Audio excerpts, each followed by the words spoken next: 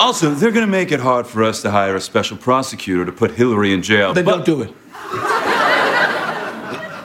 Don't do it. Scrap it. She didn't do anything. Scrapped. Sir, being president is not going to be easy, but we'll get through it if we work hard together. Thank you, Mike. Oh, and Mike, you're going to do everything, right? Yes, sir. Oh, and Mike, one more thing. Live from New York, it's Saturday Night!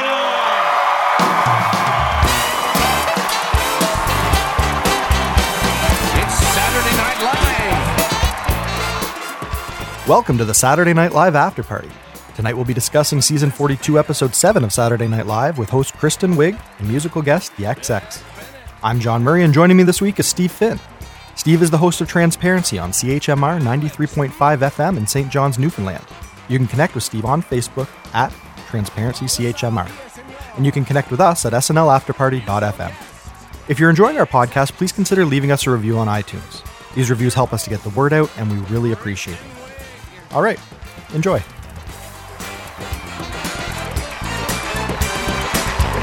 Ladies and gentlemen, Kristen Wiig. Okay, so Reddit user Pretty in Pink has informed me that Donald Trump is tweeting about SNL yet again. Apparently, after watching parts of last night's Saturday Night Live, he has said that it is totally one-sided, a biased show, and not funny at all. And then he asks, should there be equal time for us? Do we care that SNL is still on Donald Trump's radar? And what do you think of his sentiments here?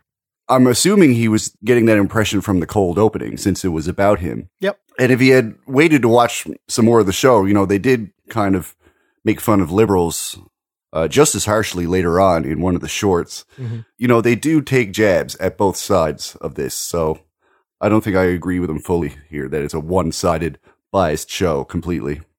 Yeah, no, I think I agree with you. Heading into the election, I think they were hitting Trump really hard, and that was just the sort of natural effect of having a lot of Hillary supporters involved in the show's writing. But now that we've got the election behind us, he really is the only political figure in the hot seat right now, and rightly so. He's the president. SNL has never shied away from making comment on the president's activity. So I only saw this tweet, 10 minutes before we started recording here. But I remember last night as I was watching the show the first time, during Weekend Update, I was thinking, you know what? They came out with another run of exclusive Trump jokes right out of the gate. But this all feels like fair play now. Before the election, it felt like maybe there was a bit of an agenda there, but now it feels like, no, this is what SNL is supposed to be doing, right? These are all like the appointments that he's been making over the last week, and just the media piling on what they feel is just bad decision making out of the gate. That is, that is fair play. There is supposed to be political discourse, and SNL's allowed to goof on it if they want. I wasn't pulled out of it last night the way that I had before the election. So I don't think there's a whole lot to what he's saying. I have a feeling that, maybe the show wouldn't welcome him back on to give himself equal time on the show. But if he ever did something good, or, if there was something better for them to be goofing on politically, I don't think they would just stay on Trump at the expense of the better joke. I think SNL is just back to doing what SNL is supposed to be doing with this kind of a situation.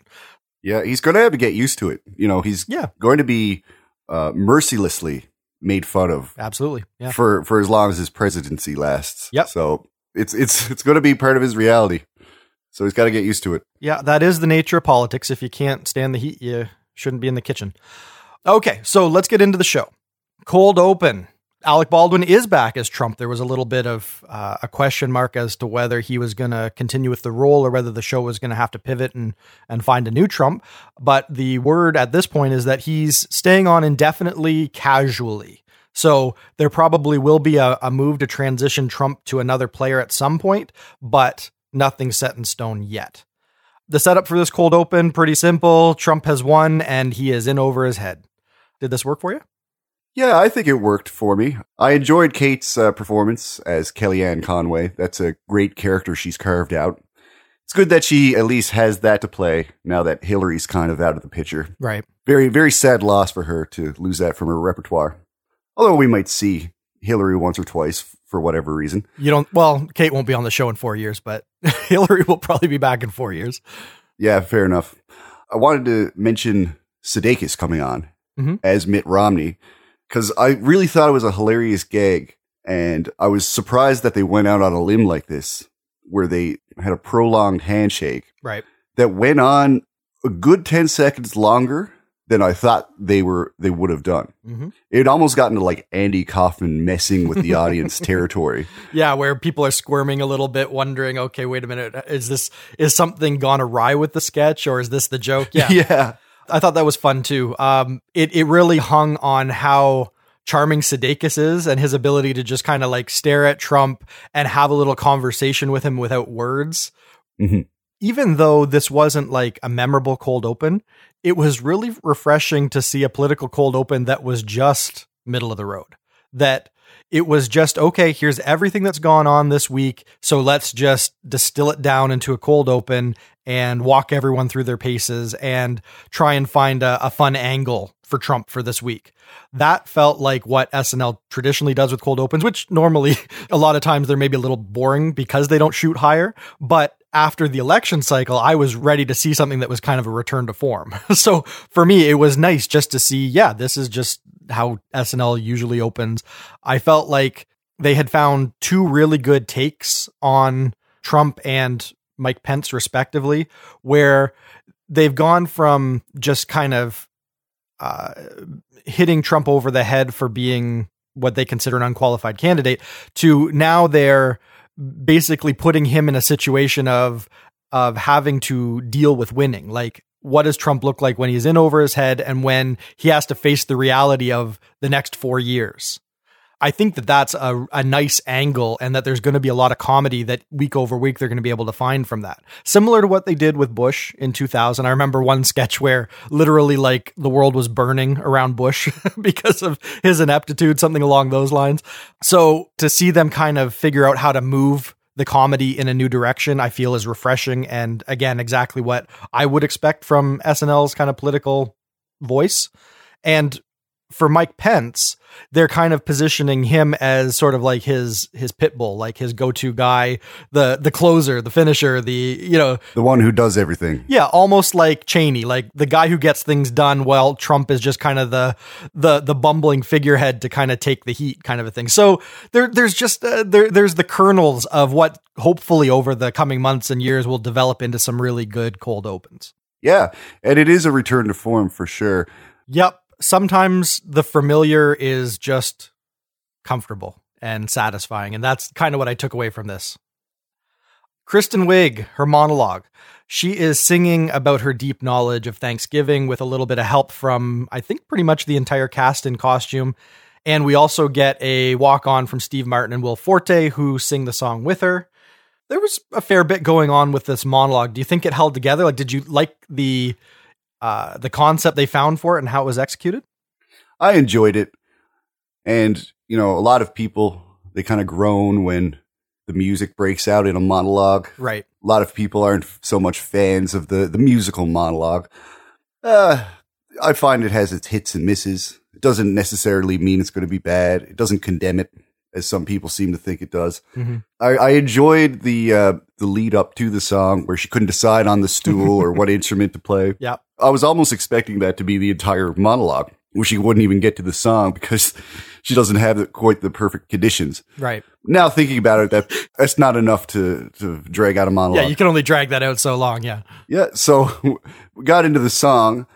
See, as a Canadian, I'm not totally up on my Thanksgiving history, the American Thanksgiving anyway, so I had to be told that she was making up all this stuff. You really thought that Thanksgiving originated in Egypt? That was, I was suspicious that maybe she was pulling my leg a little bit, but I didn't know it was like an exaggeration of the truth or it was just complete falsehoods. Okay. I think it was all completely made up now. Yeah, 100%. Now you are a like maritime province kind of a Canadian. So you're like a legit Canadian. I am probably the most American Canadian because I live right on the US border. I live literally 30 seconds from Detroit. So I grew up with nothing but American TV. So for me, this played because I've been just immersed and steeped in American culture my whole life. So there wasn't anything unfamiliar about what they were goofing on. My feeling on the monologue overall is that, like you, when they show that they're moving into a song, my first thought is, okay, these rarely ever have the density of jokes required for me to really fully invest in them. But I felt that her song and her lead up, like you said, all the little goofs of, ukulele, no ukulele, there was enough jokes that just kept coming, in succession throughout the song. And they were able to find new beats, like when Steve Martin comes on and then Will Forte believes that they're friends and Steve Martin is denying it off to the side. Like they were able to infuse a lot of different little comedy bits into it that I felt that the overall sort of like laugh per minute count was high enough to sustain the song. And oftentimes that isn't the case. It's usually one kind of gimmick for the song and then it plays out way too long. So I liked it. I thought this was a real win, and it's always fun to get the cast up there participating. Melissa Villaseñor was all smiles. So like for me, everything about it felt charming and fun and appropriate for the Thanksgiving episode. You really like that new girl, eh?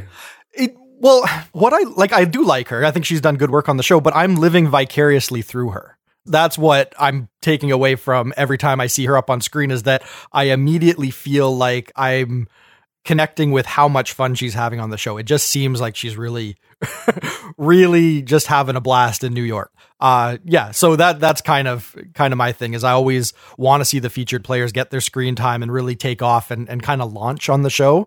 And this season has been very satisfying for that so far, because even this episode tonight, Alex Moffat was all over the place.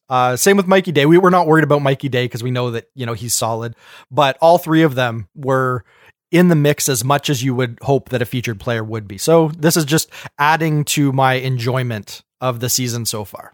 Yeah, I try not to get attached, because the last time I lived vicariously through a new cast member, it was Tim Robinson. Oh, poor Timmy. At the very least, he still works for the show, unless he's working on his Comedy Central show now. Yeah, no, I think he formally left at the beginning of the season because his show got picked up. But it was nice that the show wasn't like, yeah, you've got nothing to offer. They just said, your writing's great, but I don't think you're gelling on screen, which I think was maybe fair. Oh, not that. Yeah, I liked him too. I don't think so. I liked him too. You liked him? Yeah. Okay. I liked him, and I liked Mike O'Brien too. I thought he was a great addition to the cast. Yes. That made me upset too. But the problem is they're not like leading man stars. And that's what the show was really lacking at that time. There's enough nerdy guys in the cast, especially nerdy guys who also are strong writers, that if they can still keep them in the show in some way, like with Mike O'Brien doing his digital shorts and still writing, even though it was, became casual after a while, whatever, because there was still an opportunity to pull good things from them. They didn't need to use the screen time up on people that maybe weren't going to be, resonating, star power, which I think is why both of those guys kind of got canned after one season. Yeah. Do you feel like the monologue needed Steve Martin and Will Forte? Like, do you think it was better for them coming on, or should they have just stuck with the original concept? I don't know. I feel like that could be written and it could just be any old cast member coming out. Right. And the way it might work is that Steve Martin just might be hanging around and feels like coming on for a cameo. Says, "Hey, Lauren, you got anything you could put me in?" It's like, yeah, you could just do this couple of lines in the monologue we got written. I think Steve Martin's stuff was written for Steve Martin, but I think the scenario that you lay out is correct, that, Steve Martin's going to be kicking around that week. So they just basically say to whoever's tackling the monologue, make sure there's something for Steve Martin. If we can come up with something funny, we've got him in the house, we might as well get him up there.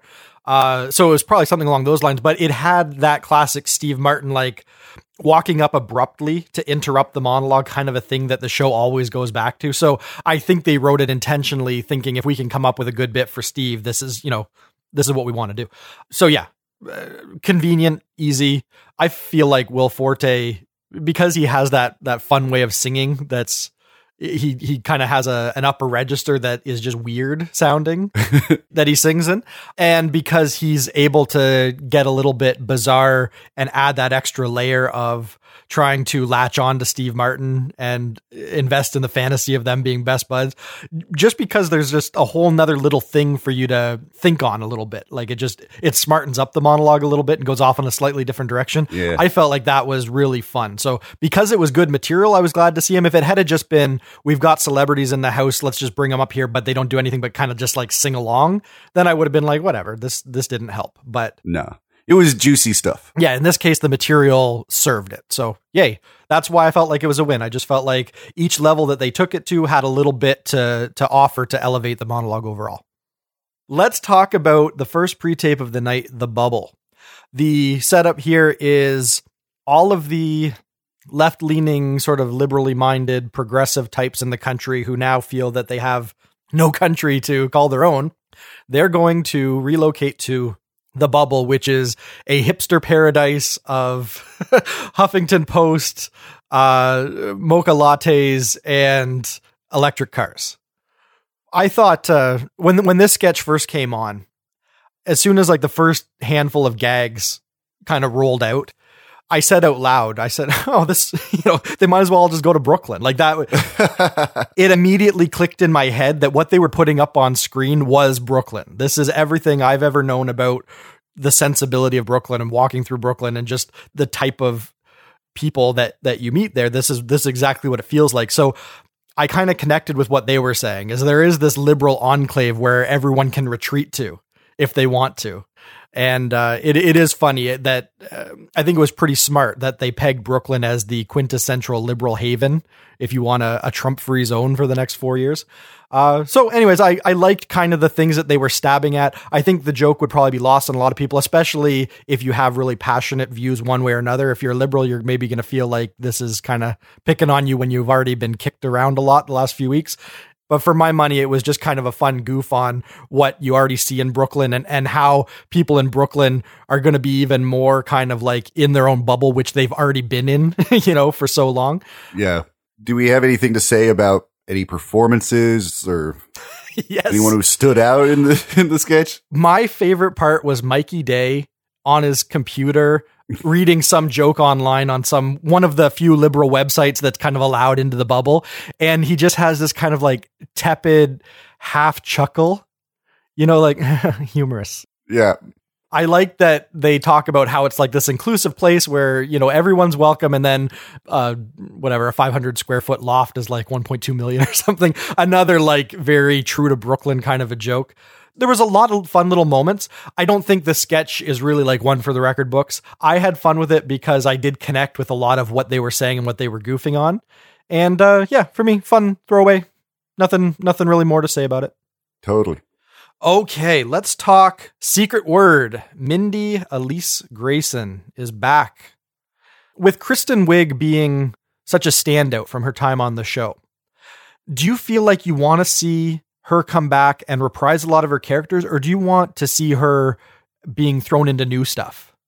I do like to see a reprisal in maybe one sketch. I don't want the whole episode to be a greatest hits album. Yeah, that's fair. The impression that I was getting just kind of looking at Twitter kind of in the lead up to the episode was a lot of people were apprehensive that it was going to be a greatest hits. And so people were uber sensitive to that. I think it's interesting that they came out of the gate with a Kristen Wiig staple character. So I don't know if the show had its finger on the pulse of kind of how people were maybe feeling about her coming back.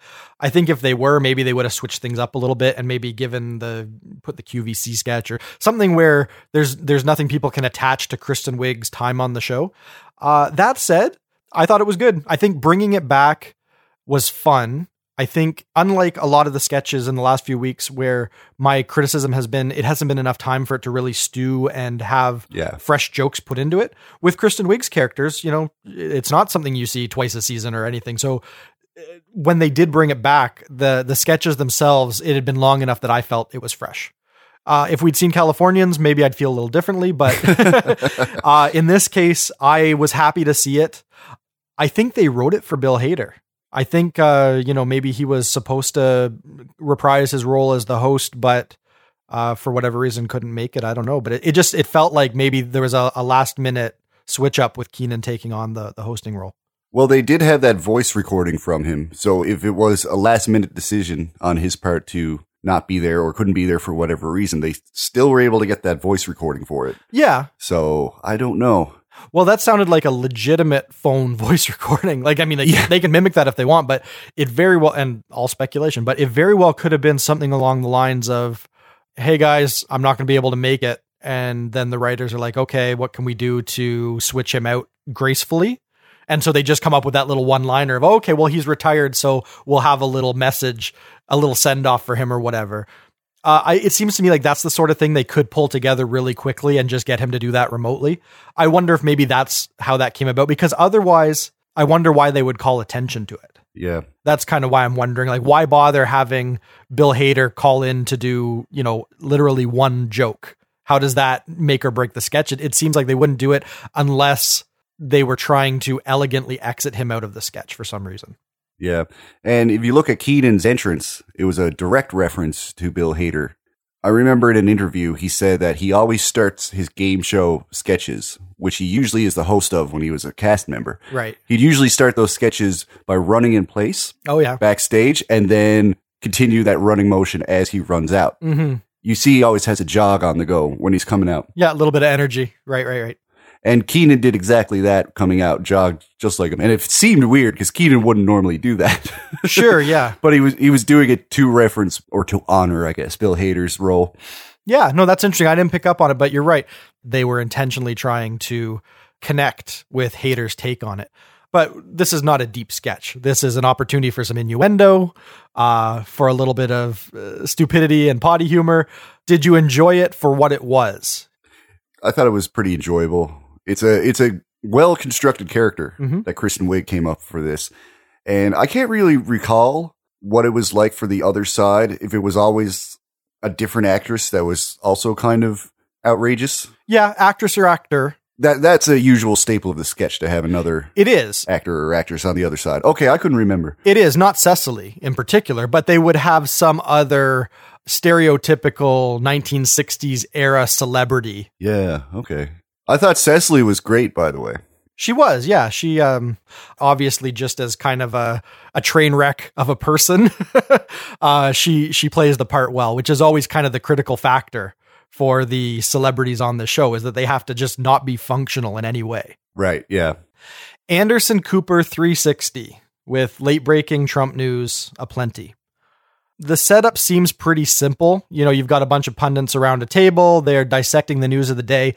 And each time a new breaking news story comes out, their response is literally word for word what it was for the previous late breaking news.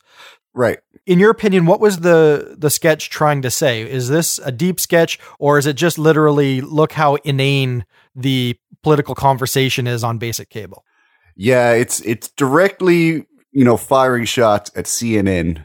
A lot of the talking heads in that network, they get a lot of flack for not really being knowledgeable enough right. for their position. Yep. And, they're really simplifying it to the point of absurdity. Yeah, each time they go around the circle again and the conversation's exactly the same, you realize just how insipid and shallow it all is, that nobody's offering any legitimate ideas. It's just the left-leaning people are angry and the right-leaning person is apologetic, and there's just nothing being added to the discourse. So that is a smart message and fun to just have this absurd scenario to play that up in a fun and not too like aggressive way. Like it's not a painful sketch to watch no matter which side of the camp you're on. It feels very true. So that makes it funnier and less offensive. Right. Then for whatever reason, there's a hiccup. Anderson Cooper goes off script, has a sincere thought. And that's when the sketch reveals that these are all robots who are basically programmed to run through this inane banter. And the second one of them has a thought, the techs have to come in and shut the whole thing down and swap them out so that everyone gets back on script. Right.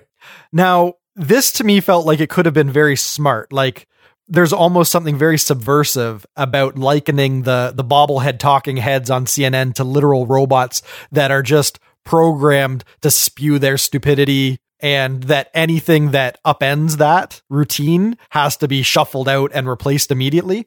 I thought that there was a pretty smart idea there. Do you feel like they were digging that deep, or was this literally, we need to get a plug-in for Westworld, so let's make them all robots? Where were the writers really coming from? Yeah, they used Westworld because it's recognizable, but it wasn't just a cheap reference to a popular show. It boils them down to robots that repeat a few scripted lines, basically. So it's kind of smart to make that parallel, I think. Yeah.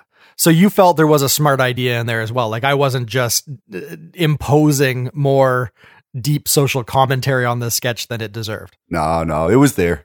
Good. If that's the case, then I feel it was a real win, because I walked away from it saying, I feel like they made a very smart point about cable news. Yeah. And this is a really great sketch for cast members like Keenan to shine, because Keenan can take a line and say it 100 different ways, all of them unique, but also funny and appropriate. Mm-hmm. So he was the shining star in this sketch, I think. And I found myself looking forward to how he was going to say his lines the next time. Yeah, each time they go around the table, the words become less distinct, and it just becomes about like the emotion of what they're trying to convey. So at one point, Keenan just has one like indistinct kind of rambly sound that he makes, but it's got the same incensed energy that it did before. So you realize that the words aren't even important. They're just trying to like rile people up for whatever their cause is. Yes, yeah. You kind of get that sense, the fact that the words don't even matter at a certain point. So yeah, there's a lot you can dig for in this sketch if you want. And I think that sometimes is the mark of a great sketch. If the more you think about it and the more you bat it around, the more value you see in it, or the more smart you see in it, I think that bodes well for it. So I think they really did good on this one. So we get another pre-tape. This time it's an ad for Target, but Target is basically telling us that it's there when we just can't deal with our family during Thanksgiving. It is our respite, our go-to place where we can just decompress and have a moment without all of the stupidity that tends to happen when you put family and baggage and everything in the same room and force them to to play nice. So I think there's an immediate connection here. Like, I think a lot of people can probably relate to what it's like to come home for the holidays and have to kind of like put on a smile and be on the whole day. So I kind of got the goof, and I thought it was very true to life, and I felt that they found some good moments. Did you think this worked? Could you relate? Yeah, I'm always fascinated by on-point observational comedy. Mm-hmm. Yeah, it's one of those true-to-life things that I guess you have to be a genius comedy writer to know when you can put something out there and it will be recognizable by a large number of people. Yeah. So it's fascinating to me when they can do this kind of stuff. And they do it a lot, and they do it well. One of my favorite things to see on SNL. So this is a total win. Yeah, smart. Immediately something that kind of can be universally understood and digested. And all the jokes seemed pretty spot on. As they go on, obviously they keep heightening it to the point where it gets a little more absurd. Like, an overzealous Target employee has gone out of her way to leave a little alcoholic care package in the Play-Doh. Yeah, I wish that was a thing. Yeah, that was just a nice little over-the-top touch that just kind of helped round out the sketch. Yeah, I thought it was a win. I enjoyed it thoroughly. Yeah, I just wanted to say I don't know if it's a good thing that they avoid the temptation, or maybe they filmed this, before Kristen Wiig came on to host. Mm-hmm. But there was no appearance of the Target lady, and she doesn't really have much of a place in the concept of this sketch. Right. But I could have seen them, the very last shot of the sketch, have her saying, "Bye, thanks for coming," or something, just to make a quick little reference, since they had Kristen Wiig around. Yeah, I think they were smart to avoid that, though. Yeah, I think that is the smarter thing to do. Tonally, it wouldn't have fit, and it just wasn't necessary because they're framing this as though it's an actual like commercial for Target. Yeah, I'm willing to bet it was discussed. Could be, yeah. And I have a feeling that even just from a production standpoint, since this was a location thing, they probably said, okay, well, we can take 2 cast members and get them out on location at a Target. But this is also midweek where Kristen Wiig's probably doing, who knows, blocking or photography or whatever. Like, getting her out of 30 Rock would have been more of a challenge than Cecily and 80. Right. So yeah, you get the practicality of not putting Kristen Wiig in it, but also I think it's a no-brainer that you've got 2 completely different types of comedy, even though they both have Target in the name, it doesn't mean that there's really any overlap that's going to serve the sketch. So obviously they were smart to not try and go down that path. Yeah, I think so. Okay, QVC auditions. I can't say this is like a total home run of a sketch, but it had a good sense of escalation. It wasn't predictable. Right. I didn't know where they were going to go with it. So it was refreshing to have a sketch that could surprise you. Yeah. Not a recurring sketch or character. Real good, just original comedy writing. Yep. And, Cecily killed it, as she always does. Mm-hmm. Yeah, I think they got a good sense of a idle, housewife who might be a little bored, too much time on her hands to the point where, she has aspirations of being on a shopping network. Sure. Yeah, and that lends some humor to the competitive nature of two housewives, who are neighbors, both after the same thing and kind of feel threatened by each other.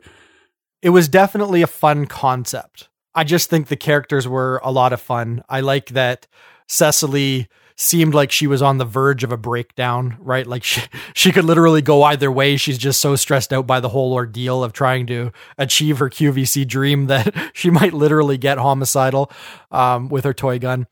I thought that the sketch, for me, it really crystallized my take on Kristen Wiig for the evening, which is she is just a force in a live sketch. There isn't anything that she did tonight where I felt like she brought anything less than a level of energy and focus and a take on the character that is just sharp and exactly on point and on tone. And she just nails everything that she does in a live sketch. It's true.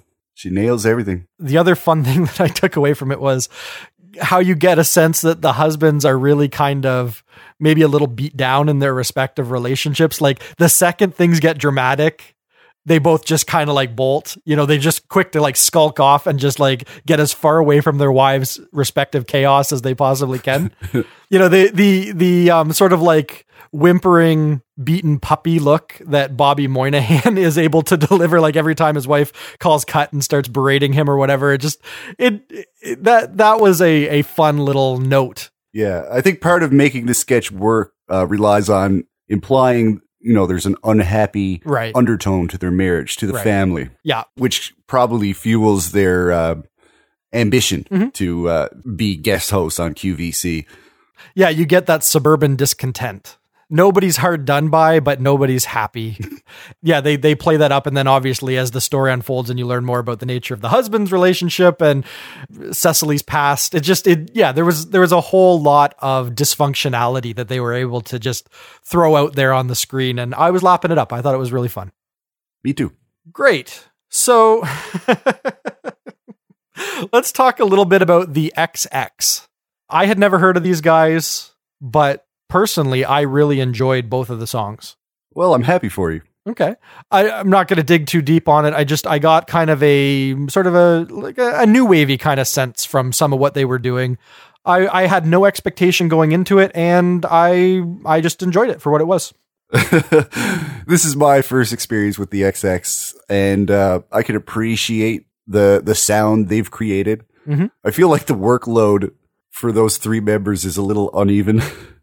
Yeah, the DJ skidding around in the back doing all the work, and then you've got one little like nothing bass line. Yeah, like the bass line is playing literally 3 notes, and this guy is sprinting back and forth to play cymbals and 5 different keyboards, and this guy was breaking a sweat. Well, this other guy's like do do do do do do do do do. So I was kind of laughing at that, and I don't know, they weren't the best singers. They didn't seem to be technically like amazing performers. I don't disagree with you on a few of your points, like the female lead guitarist and the bassist out front seemed like they maybe had a lot less to bring to the performance than the DJ in the back. But the way I understand it from my 30 seconds on Wikipedia, the guy in the back is basically the core of the band. He does most of the sort of like creative driving of the band. Okay. So maybe that's why you saw the disparity in what everyone's bringing. It almost seems like he pulled in the other people to fill the roles that he literally doesn't have enough fingers and toes to do. Well, why did he pick they had very little stage presence, I found. And I figured, well, they just might be really great songwriters or something, but I don't know. On stage, they seemed a little bit bland. But from his perspective, they're just instruments, right? Like in a way, and that's kind of a mean thing to say. I mean, they're talented in their own right, and what they're doing, they may be doing specifically because that's the tone and the voice of the band, and that's their presentation style. They could be excellent musicians in their own right. So I don't want to assume that I know anything about the guitarist or the bassist. I'm just thinking in this context, they're one piece of the sonic situation, but the guy in the back, I think, is, if we're going to try and liken anyone in the band to a front man, I think it is the DJ. So I think they're intentionally not trying to upstage him. I think they're simply bringing the parts of the music that he needs them to bring, and he's crafting the magic.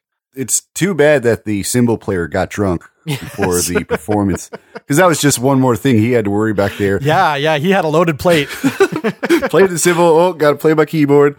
Man, what a busy guy. I appreciate that he mounted a real crash up there. Like that's at least nice that he had a mallet and he was doing something that was a little more analog along with all of his synth. Yeah. To me, there was enough going on that I don't really see that often in the kind of music that I typically engage with, that it was fun. Okay. That's good. We're sponsored this week by FireFan. FireFan is a fantastically fun and easy to use new mobile app for iPhone and Android that takes the idea of fantasy football to a whole new level. Instead of just drafting players, FireFan actually lets you make real-time predictions drive by drive as a live game unfolds. Like, for example, you could predict whether the next kickoff will be returned for a touchdown or not. Or will the next drive end in a punt or a turnover or a field goal? Rather than being distracted with individual player stats, FireFan puts you right in the middle of the game. And FireFan isn't just about football. You can also play along with World Soccer, and they'll be adding basketball, baseball, hockey, rugby, golf, tennis, and even cricket in the coming months, though there's still no official word yet on elephant polo. With FireFan, you can compete against your friends, sports heroes, and even celebrities. You can build a league and play the entire season. You make the calls, you predict the plays, the scores, the penalties, and so much more. And if that wasn't enough, FireFan even lets you compete for fantastic prizes like sports memorabilia, game tickets, and even cars. And the in-game chat and social media integration allows you to interact with your league and your opponents no matter where they're playing from. FireFan is officially launching this Thanksgiving, but you can get early access today by going to firefan.com and entering access code Haley. That's Haley. FireFan is free, family-friendly, and the absolute best way to put you and your friends in the middle of all the action. Remember, to get early access to FireFan, go to firefan.com right now and use early access code Haley. That's Haley. And our thanks to FireFan for sponsoring this episode of the Saturday Night Live After Party Podcast. Okay, weekend update. Now, before the election, my big hang-up was Weekend Update was wall-to-wall Trump, and it just seemed like viciously beating at Trump, which many people would feel was perfectly warranted. And I don't necessarily disagree with what they were saying. It got fatiguing after a while, just how much Trump bashing was going on with Weekend Update. So now we're a little bit removed from the election. Weekend Update still comes out joking on Trump, but it seems like maybe there was a slightly different tone. Did you pick up on that? Like, their opening salvo was wall-to-wall Trump, but did you feel it was as biting as before? Was it welcome, or do you feel it was still kind of hard to get through? Not as biting. No, it's taking a more relaxed tone. Going back to the Weekend Update, we're more used to, I think. Yeah, and one thing about how they were tackling it before was it seems like even when there wasn't a joke to be made, they would still opt for the Trump bashing joke, even when it just wasn't good. Like, yeah, they were reaching at points for sure. Yeah, remember there was one photograph of Trump in his office eating a taco bowl or something, and they just hit that for like 2 minutes, like zooming in, and you could just tell that it was just, let's find more stuff to bag on Trump for. I got the sense that this wasn't in the same league as that. Like this, like the cold open, this again felt more like fair play. Like, Trump is the political guy to be goofing on right now, and here's what we've got to goof on, and it just all felt very true to form for SNL. Yeah, when you're commenting on the blueprints in the background of a right. taco bowl photo, yeah, you're really reaching there. It just seems like the ratio of topical to political has obviously been much more skewed towards political lately, so this felt a bit more balanced as well. Yeah, no doubt. Overall, the Che and Jost aspects of Weekend Update, do you feel like their jokes were firing tonight? Were they on, or did this land for you or not? No, I thought it was pretty good. Delivery of jokes was on point. Che didn't seem to screw up any punchlines tonight. Yeah. Or last night, so that was good. Yeah, and I think Che actually may have had the best of the anchors portion of Weekend Update. I think he may have had the best run with his likening the Trump presidency to when you win over the girl and get into the relationship and then you realize, oh my God, I want out. Like I enjoyed the pursuit more than I enjoy the reality of the brilliant joke. There's a part where Che stops and he says like, and then, your buddy calls and wants to go out or whatever. And you're like, no, she's got me building a cabinet, which is so perfect because it would be the boyfriend or significant other's role to like be assembling the IKEA furniture that you guys are buying to fill your joint apartment. So it works on the like literal cabinet level, but he's also been spending the week building his advisory cabinet. That joke wasn't lost on me. I thought that having that in the middle of it was just really smart. Yeah, totally. Let's talk about Pete Davidson. He does not think that Trump being president is funny at all. No longer a laughing matter. And he also wants to make sure that Staten Island understands that for whatever hassles they've been giving him for bagging on Staten Island, he was right. They voted Trump, and for that, they're going to get a Pete Davidson scolding. This was a very different appearance from Pete Davidson because it felt like he actually believed what he was saying and he came out swinging. The big thing that elevated it was it felt like this was the first time Pete Davidson has actually like bothered to learn his lines end to end and really made sure that every joke was sharp and focused and really punchy. I felt like he was bringing it. And I guess you needed Trump to get his ire up for Pete Davidson to really like turn on what he can really do with his stand-up material. Did you get a sense of that passion coming through this time? Yes, absolutely. While it was, joke filled, the delivery was not usual Pete. He's usually got a goofy little smirk on his face. Yeah. And he's having fun with the material. That's kind of like his vibe, really. Yeah. This was more serious. He was stating things more matter of fact. And he had something, important to say. I think it was a really good win for him. Yeah. When you stack this one up next to his last few visits to the update desk, up to now, it seems like he's been getting progressively shakier each time he gets to the desk. Like the material's a little less polished. His performance is a little less focused. And there's a few jokes that just fall apart because of timing or just fumbling or whatever it is. It's never a full home run from Pete Davidson. He's got funny ideas. He's charming. We like the character of the stoner slacker, Pete Davidson. And there's always enough in there for you to walk away saying, oh, this was fun. I'm glad we saw Pete Davidson.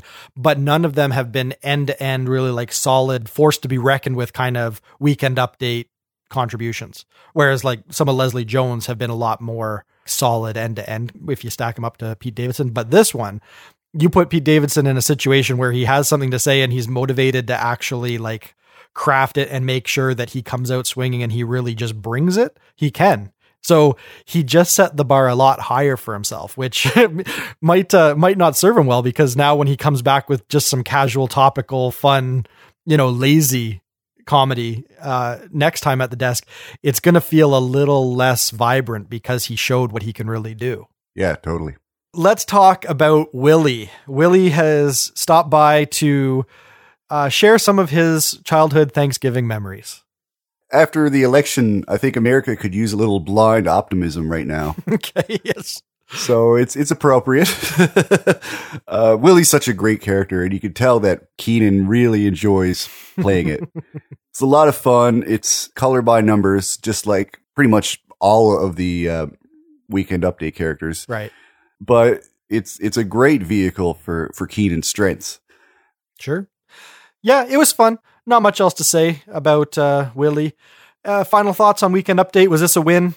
Yeah. Yep. It stacks up pretty well compared to what we're getting these days. So I'm happy with this outing. Yep, I agree. It had a bit more of a fun tone to it. The Trump stuff for me wasn't painful, which is really refreshing to really be able to just take in Weekend Update for what it's bringing and not feel like the reality of the political climate around us and the show is making it less fun to hear the jokes. It's just nice to be able to have a little distance from that now. And I hope that that continues to be the case in the coming weeks. Let's talk about parade balloons. I'm not going to set it up. You talk about parade balloons because this is one that has some technical merits. And I know that sometimes you like to zero in on that kind of stuff. Yeah, I like to talk about the boring stuff. This is that sketch that we see in the night where they rely on a technical gag for the real meat of the sketch. Mm-hmm. Basically, they're using a large LED screen as a window. Right. Which wasn't really obvious until, we got giant cast members and a giant Kristen Wiig. But it was really well done. There was some interactions involved that, they had to be paying close attention, like when the heads were actually following the characters back and forth. Yeah. Some pretty good stuff. Mm-hmm. Now, the writing of the sketch, I think, could have been improved upon, either eliminating Beck's bragging about his apartment or making it more integral with the sketch, because it kind of just seemed contrived to me to have that. Okay. And not really have it go anywhere. Mm-hmm. So that's my main criticism. Okay. I wasn't as put off by the Beck stuff. I feel like when you have a sketch like this where you know that it's kind of all hanging on a single goof, to take the effort to try and flesh out some of the secondary characters and weave in a little bit more characterization and just kind of find a few more jokes where maybe there wouldn't have been, just to continue developing the characters. I find that when they make that effort, I usually appreciate it. In this case, the sketch itself, I don't know how you would have kind of gotten into it and established exactly what the premise was if you didn't have a little bit of that narrative or exposition coming from Beck at the beginning. Like, this is my sweet pad and I love to have people up for the balloons. Like, he needed to be talking to sort of set the scene and establish everything. So they could have just had him walk through his lines earnestly and it would have been totally forgettable and we wouldn't have had anything to say about it. But by making him a little bit more arrogant and a little bit like, look how great I am, and, just a little bit more self-absorbed, I just felt like that was just a bit more characterization that was bonus. So I'm never going to fault it when they try to weave in a bit more than the sketch needs. That said, I mean, there's nothing about the sketch that hung on that. Like you said, what it really hangs on is the sight gag of the balloons being like full size in the frame of the window. Now, they have that LED screen at their disposal and they're getting really good at doing chroma key in real time. And they've got all the technical pieces now that they can put a sketch like this together. So it gives them a bit of room to be a little bit more adventurous with these kind of concepts and actually execute them in a live setting. Do you feel like the joke itself, that visual gag of the scary balloons sort of accosting them, do you feel like that was a joke that was worth building a sketch around? Or do you feel like they were just trying to come up with an excuse to use their LED screen? I don't think they said, hey, we got this big ass screen, what can we do with it? And then came up with this sketch. Okay. Yeah, it seems like, they had the idea to do a Macy's Thanksgiving Day parade, and someone had the bright idea of, let's have cast members play the floats. Sure. Yeah, so that I think that was the process behind that. Mm-hmm. And it was good. And once I was over the wow factor of it all, because like when I first saw Mikey Day show up as Woody, I'm like, whoa, definitely unexpected. Mm-hmm. And it kind of wowed me. But once I got used to it, yeah, it was form over content, unfortunately. Okay. That this sketch fell victim to. Okay. I don't know why, because it's not a terribly smart sketch, but I really dug it. I just enjoyed the ride. I wasn't taking it for more than it was, which was just a fun little creepy beat there in the middle where you see that the balloons have now stopped and they're focusing in on the people, and just like how creepy and scary that would be in real life if something like that, when Bobby Moynihan's creepy clown balloon floats up from the bottom, like just full frame in the window. I don't know. I think I've always had a little bit of a fear of clowns. So when that moment hit, I was all in. I'm like, okay, that's, they had a fun premise here, and now they're taking it to a level that's genuinely creeping me out, and I'm game. I'm here for the ride. Okay, let's see where else you can take it. And then, the balloons follow them from side to side in the room. So now it's obvious that yes, these balloons are tuned in to these people. Like, what do these balloons want with these people? There was just a lot of creepiness at play, and I felt it was effective. It made me sit up. It made me perk up and say, that's kind of weird. And you just don't see a sketch like this on SNL or TV in general. So I felt it was worth it. Sure. I guess Macy's doesn't have a dental plan. Yeah. with them teeth on him. Ooh. Yeah, no, they did a great job, because once you're blown up to just where you see the face and nothing else, and you get all that detail, it's just unsettling, very unsettling. I wouldn't want those balloons floating out my window. I would be genuinely creeped out. But yeah, not a deep sketch. I don't know if there's anything else worth dissecting here. So for me, it was a win just purely because clowns freak me the heck out. Clown for the win. Yeah, okay, so Whiskers are we. Thoughts? It's a sketch that I'm done with personally, and we were talking about Kate McKinnon's recurring Barfly character, right, and how we were pretty much done with that. I think you agreed. Yeah. Sheila Sauvage. Yeah. Yeah. Now, this sketch serves the exact same purpose as that Sheila Sauvage sketch. And it's even Kate McKinnon as the anchor character. Right. The dynamics are always the same. There's always suggestions that they're lovers.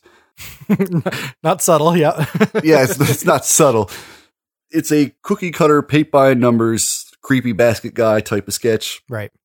You know what? It's funny because so often in hindsight, I think a lot of this, whether we're warm on a recurring sketch or not, it probably just has to do with how warm we are on the episode overall a lot of the time. Because with Chappelle's episode last week, my big criticism was it came out so strong and I was so pumped on it. But then I felt like the live sketches continued to kind of go downhill till the very end of the show. Like the fall off was a little jarring. So by the time Sheila Sauvage shows up, I'm not cutting the show as much slack as maybe I would have on a stronger show. Whereas in this show, at this point in the show, I'm still really enthusiastic. And so I'm still kind of like perked up and just giddy about what I'm seeing. So coming into the sketch, even though it's a recurring character, and even though all the same criticisms as Sheila Sauvage should apply, like I should have the same take on this, I'm watching it and I'm eating it up.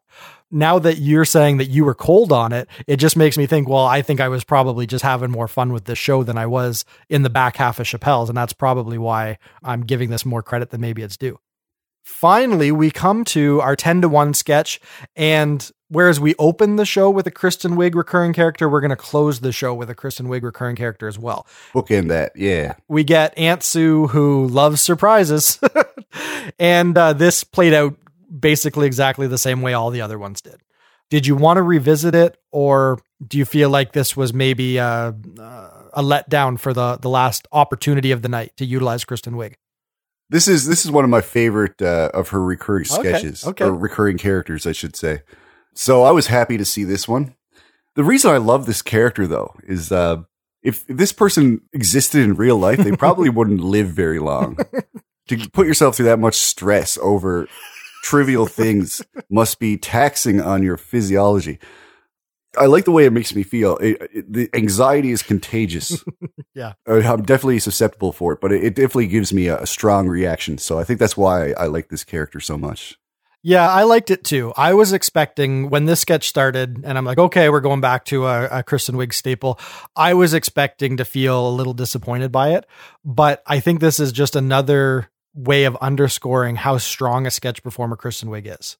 My take on the character is I'm just thinking of like a middle-aged woman who just doesn't have a lot of excitement in her life. So when she gets the opportunity to be included in something that is exciting and covert and she's on the inside track, because she has so little excitement in her life, that little tiny bit of zest is just an insanely overwhelming experience for her. And I just, that little kernel to me is so funny to think about, like that someone would get this worked up over like just a lame little surprise moment that everyone else can hold it together because they're normal people, but you need this. You need it so bad to just feel alive, just to have a little bit of something to cling on to just feel like, yes, I'm part of something big and fun. And it means so much more to you than it does to anyone else. That is sketch comedy at its best. Like that's where the format of a sketch where you just take a little tiny notion or a little idiosyncrasy or just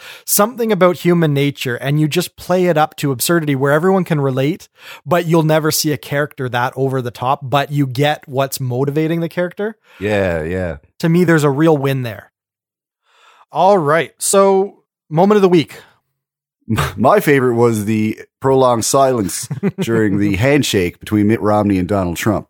You're right. It was a good moment because it's unexpected and they did hold it just long enough for you to start questioning what they're doing. Like, what's the interchange they're actually having before they explain it and pay it off. So it is one of those things where you do perk up and it's just a little bit more unique than what you typically get from just like a run through of the week's political happenings. Yeah. That was a nice little elevated moment in the cold open. My moment of the night, Bobby Moynihan floating full frame into the balloon sketch. Teeth and all. Yeah. The other two balloons they established, right? They floated by, and before you realize there's anything weird about the balloons, like before they turn back and start focusing in on the people, you already know that those two balloons exist. So you kind of feel like that's all the players in the sketch have been established. But then out of nowhere, Bobby Moynihan, who is just jarring to look at as a clown with the teeth and everything, him coming full frame and then it becoming obvious that there's a bit of menace in this sketch. That played well for me. I had a lot of fun with that moment. So I'm going to give it to that. Best overall sketch. I think the 10-1 sketch, Aunt Sue trying to keep a secret. Okay. That was probably my favorite sketch just because Kristen's performance was so great. Yeah. So yeah, I'm gonna say that's the best sketch of the night for sure. Yeah, she jumps into every role. There's a reason why she's considered one of the SNL greats, and it's nice to see it on display where it doesn't take much for her to ramp up and really just she wasn't even going toe to toe with the cast. It's like every sketch she was in, she was almost schooling the rest of the cast. It kind of feels like. Yes. So yeah, I can totally respect that. I'm giving it to Anderson Cooper 360. I think that likening the CNN talking heads to robots who have nothing unique or insightful to add to a conversation, but they're just trying to churn out TV. Yeah. I think was really smart. And for me, it made a point. It made me think, yeah, you know what? There's some truth to what they're saying with this sketch. So I just think there was some depth and there was a little bit of meat to that. And I had fun with it. I liked where it went and I liked how quick it got in and out. So I think that was a win end to end for a sketch. Totes McGroats. Okay. Broats. MVP.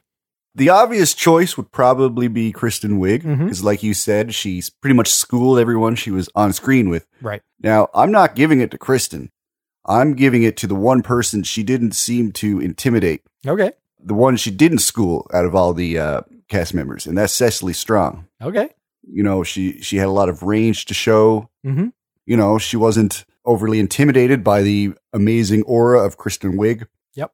And this is definitely a good example of what she brings to the table. So I happily bequeath my MVP ribbon. May I pin it upon her chest. I almost said beautiful chest, but I shouldn't say that. Okay, well, all right. I'll have to edit around that.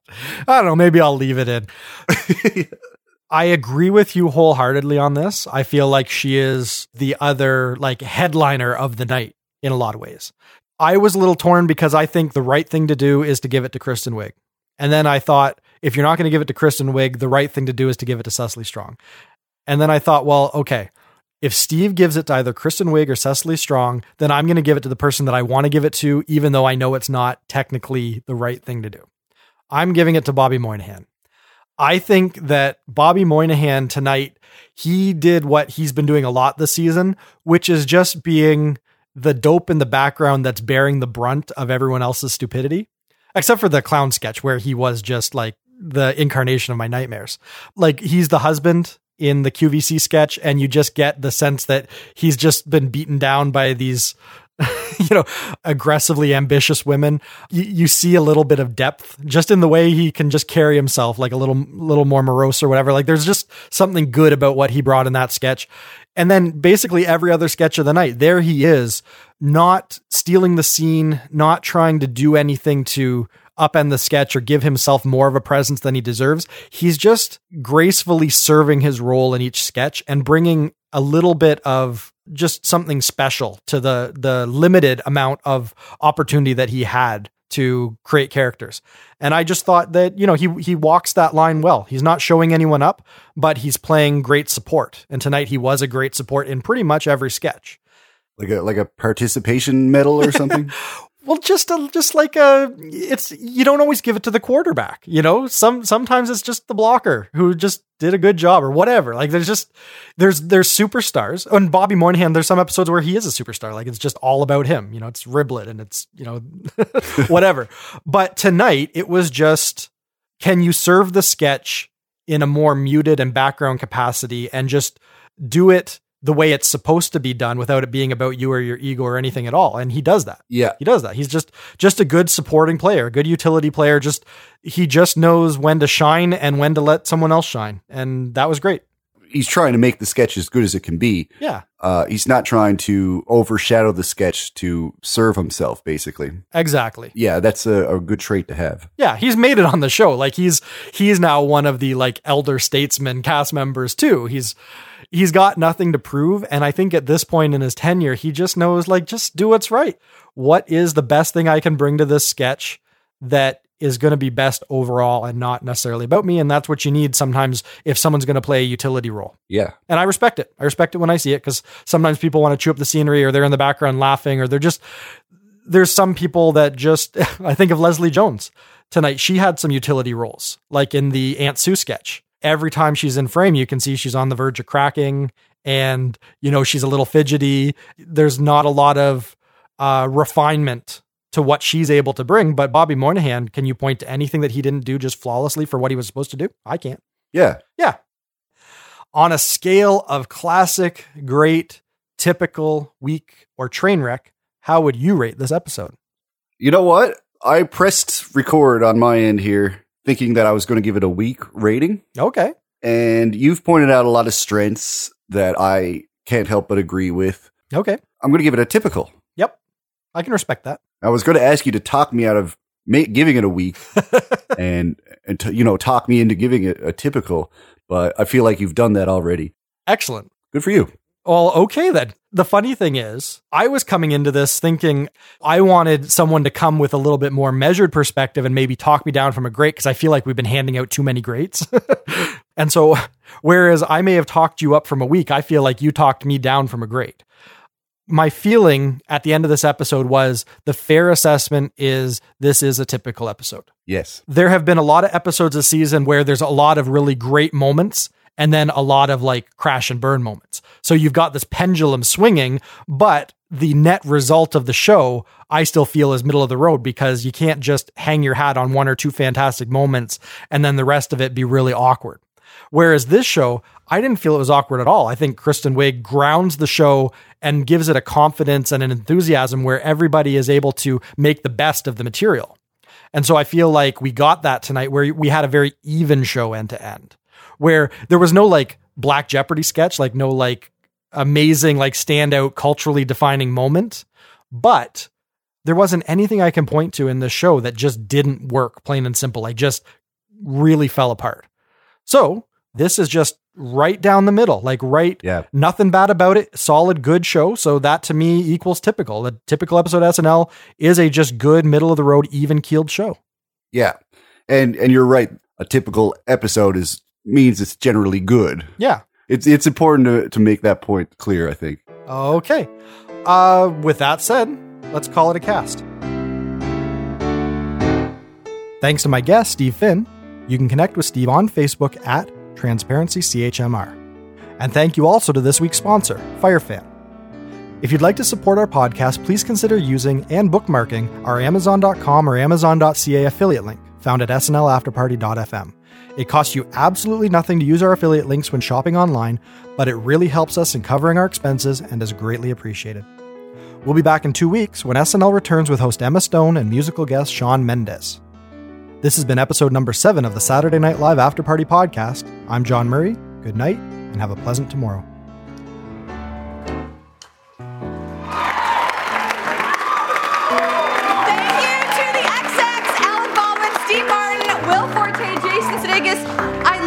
Back here, it feels like home. I can't tell you how much this means to me.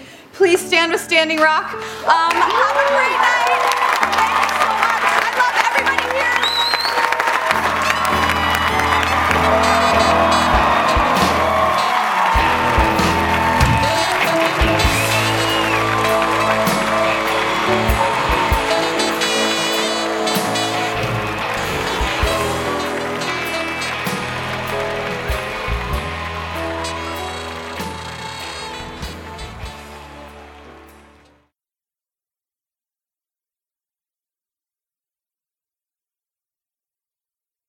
Let's begin the game. Mindy, are you ready? Yes. Just let me do my vocal warm-up. Let's see. Tanya told the teacher that the preacher didn't touch her. The preacher told the teacher that he simply couldn't reach her. Let's go.